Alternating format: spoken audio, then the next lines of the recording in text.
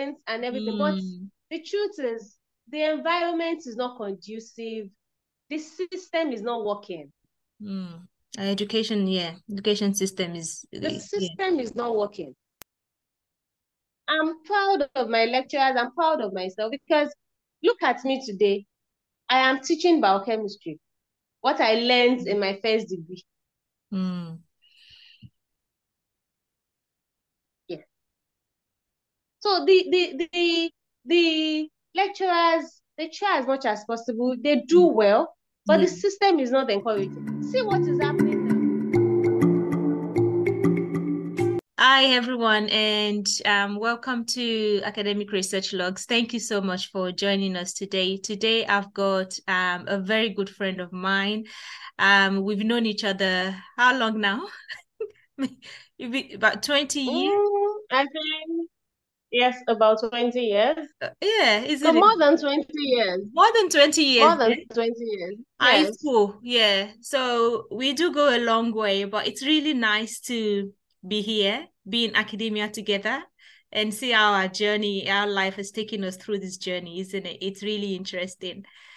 But I'm going to let you start, and if you want to tell us a bit about your background, how your journey has gone, and yeah, I'm really looking forward to your story because it's such an inspiring story. Yeah, I'm just looking forward to hearing you chat with us. So if you want to start, that would be good. Okay. I am Dr. Mrs Owoola Ambali. Yes. I had my first degree from University of Ibadan. I studied biochemistry. Then I proceeded to do my master's in University of Ghana. I did MPhil biochemistry. Okay. Then after my master's degree, I decided to study initially to do PhD in pharmacology. Okay. But later, after some consultation, I switched to pharmacognosy. Okay. Because it's my master's degree, my project for master's degree was on bitter cola, okay. Natural product science, natural product biochemistry. So I then decided that instead of going into pharmacology to check for mechanism of action, which is also good, okay. I just felt, oh, why don't I look into other plants that are medicinal in Nigeria ethnobotany? Wow. So I did my PhD in pharmacognosy, Department of Pharmacognosy, University of Ibadan. Wow. Yes. Yeah. So I studied plants from Nigeria ethnobotany that have cytotoxic properties that can be used to manage cancer. Okay. Wow. Yes. So in layman language, I looked for plants that can be used to treat cancer, or let me say that traditional medical practitioners, that's the Ambali, yes, they use in treating cancer patients. Yeah. So then I did ethnobotanical survey. I looked at different local governments in Ibadan. Okay. Yes. Yes. So I met with those people. I got some plants. And I did preliminary studies. Yeah. Using different cancer cell lines. Okay. Then afterwards, I was able to isolate compounds. Wow. That can actually be translated into drugs. Okay. For managing cancer. Wow. Yes. So that was what I did. And right now, I'm a lecturer in the University of the Gambia. Wow. I'm teaching biochemistry. Cool. In School of Medicine. Yeah. Oh, that's awesome. Well done. I mean, you've been able to summarize years of work. And when I say years of work, I mean, you've said that, but I know the sweat that's gone into that. And I mean, the joys as well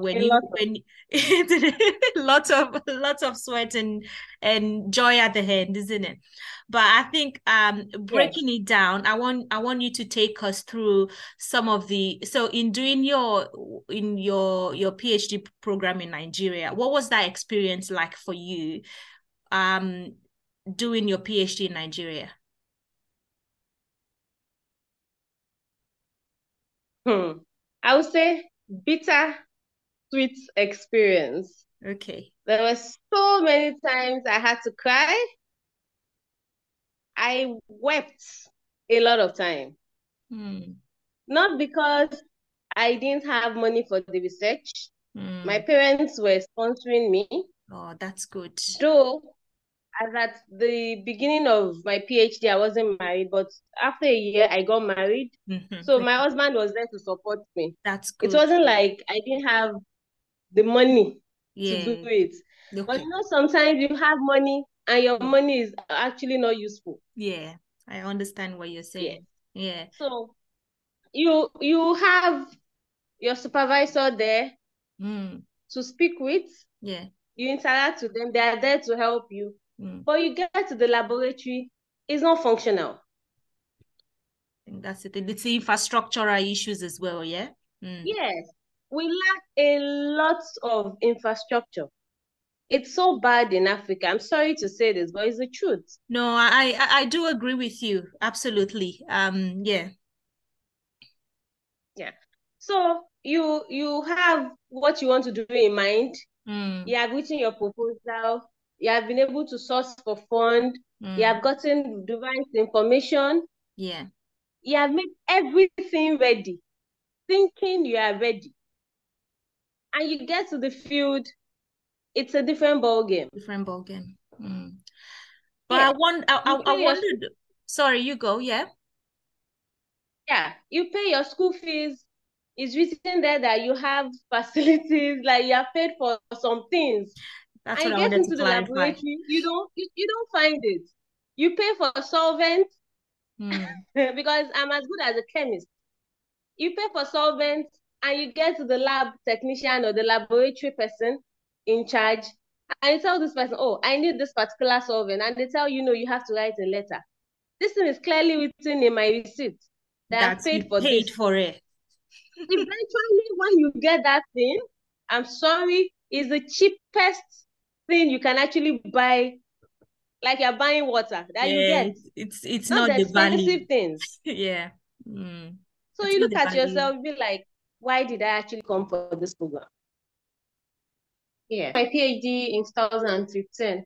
Okay. So that's 2017. I already knew what I was doing. Like, if under normal circumstances, we have a functional laboratory. At 2017, I should be rounding up my PhD. Yeah. Because I've already done all preliminary studies. It was just left with isolation and characterization. Okay. So my supervisor then told me that, oh, Owoola, you have to start looking for hosts. I said, host for what? Said, so that you can travel and use their facilities. You have to look for a laboratory. So I started looking for scholarships for research laboratories to work in. I applied in several places. Luckily, I got twice fellowships. I got two.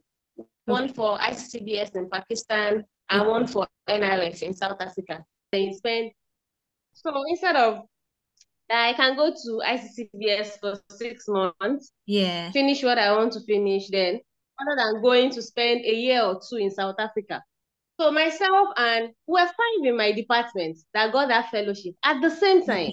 Okay. You can imagine, we all had to travel, 5 of us in a department. Wow. You can imagine how silly that can be. Of course, it's for good reasons. Yeah, but initially, we wanted to go for the visa in Abuja. I told myself, how can 5 of us from one department travel all the way from Ibadan to do visa in Abuja? Is it even safe? And the road wasn't this bad. The way it is at the time, yeah. So when I discussed with some people, they said, oh, of course, your department should have a representative. You shouldn't go. Eventually, we had to go. 5 of us. Good enough. When we were to travel, I think the Italy, the country that gave the fellowship, they were reasonable enough not to put the 5 of us on the same plane. God forbid anything happens. That was when I told myself that, oh, Africa, this is not it. But of course, I can't blame God. No. For making me to be an African. You understand? Yes. So we all traveled. I remembered when we got there, we were assigned to different supervisors. Okay. And almost immediately, the things I was waiting for to do back in Nigeria, I was getting those results almost immediately. I will do these things in 1 week. I will run my column, and my compound drops down like almost in 1 day. I can have 3 compounds. And I told myself, imagine if I didn't get this fellowship. I will sit down and be waiting for miracle to happen to me in the laboratory in Ibadan. Once I get my compound and I'm sure it is pure, I just go downstairs to the NMR machine to check and characterize. Pakistan is a third world country. Yeah, that was what I was going to say, isn't it? Third world. Yeah. They are no way better than us. But the truth is, they're also not rich, but they have people, philanthropists who sponsor them, and they're utilizing these things well. Yeah. Back where I am from, even if government is not even doing the right things, if we have philanthropists coming to set these things up, do we have people to manage them? Okay. No. That's the question, yeah. So we got our results. In 6 months, we were done. I finished writing my thesis before I left Karachi. I got back to Nigeria. I did my post-field. They said, oh, after the abstract will go for a while, back and forth. In less than 2 months, we'll be able to defend. I was booked to defend my PhD March 2020. That same day, that same week, ASU started strike. They said they were doing what's it called? I've forgotten this type of, like, a preliminary strike. I've forgotten the real name word. for it. Yes. Okay. Yes, it's not going to be an indefinite strike. Okay. There's just a warning strike. Yes, that's it. Warning strike. So my supervisor, I was pregnant. My supervisor was like, oh, I shouldn't worry. She was actually traveling. She said, okay, even if she travels, we can always do Zoom because she has to be present. We can always do Zoom. I said, I need to do. Initially she said when she gets back. I said, no, by the time you get back, I would have had my baby. Let me do this thing once and for all. She said, okay, that she would do Zoom. They sent my thesis out and all. They scheduled my defense for, I think, first week in March. Then warning strike started. Then they said they were going to end the warning strike that same day, I think a day before. Okay. The Friday before. My defense was supposed to be on a Monday. So later, I just heard that they said they did their meeting overnight and they concluded that they were going to do indefinite strike. That day, I cried. Because, of course, you can have strike actions, but there are some things you have planned. Do you know, I didn't defend my PhD until January the following year. Wow. So that's about how many months in between? I think 9 months. I was supposed to defend March. Then I remember December, maybe 29. My supervisor called me.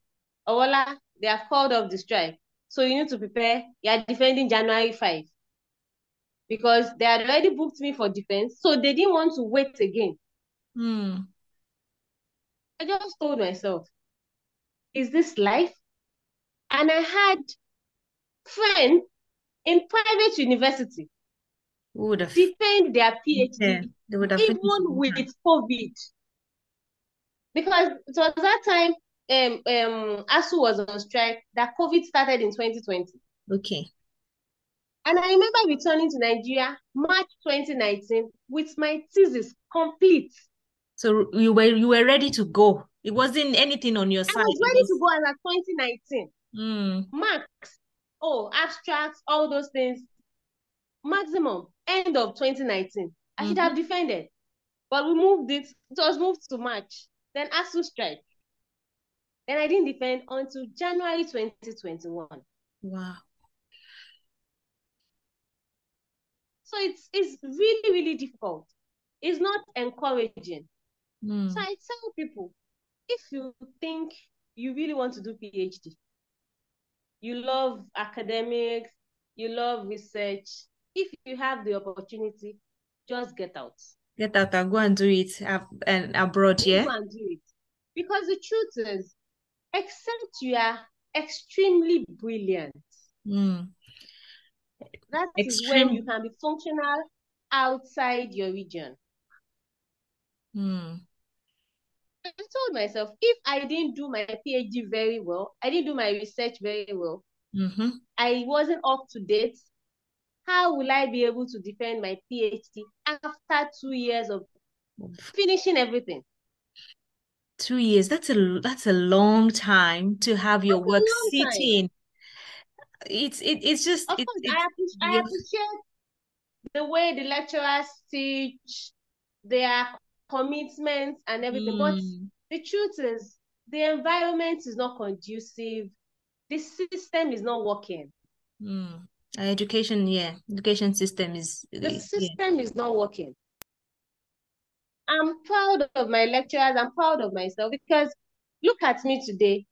I am teaching biochemistry, what I learned in my first degree. Yeah. So the lecturers, they try as much as possible, they do well, but the system is not encouraging. See what is happening now. ASU was on strike again. Yeah, they're back again. Then they resolved it. And now you are paid half-month salary. What do they do with that?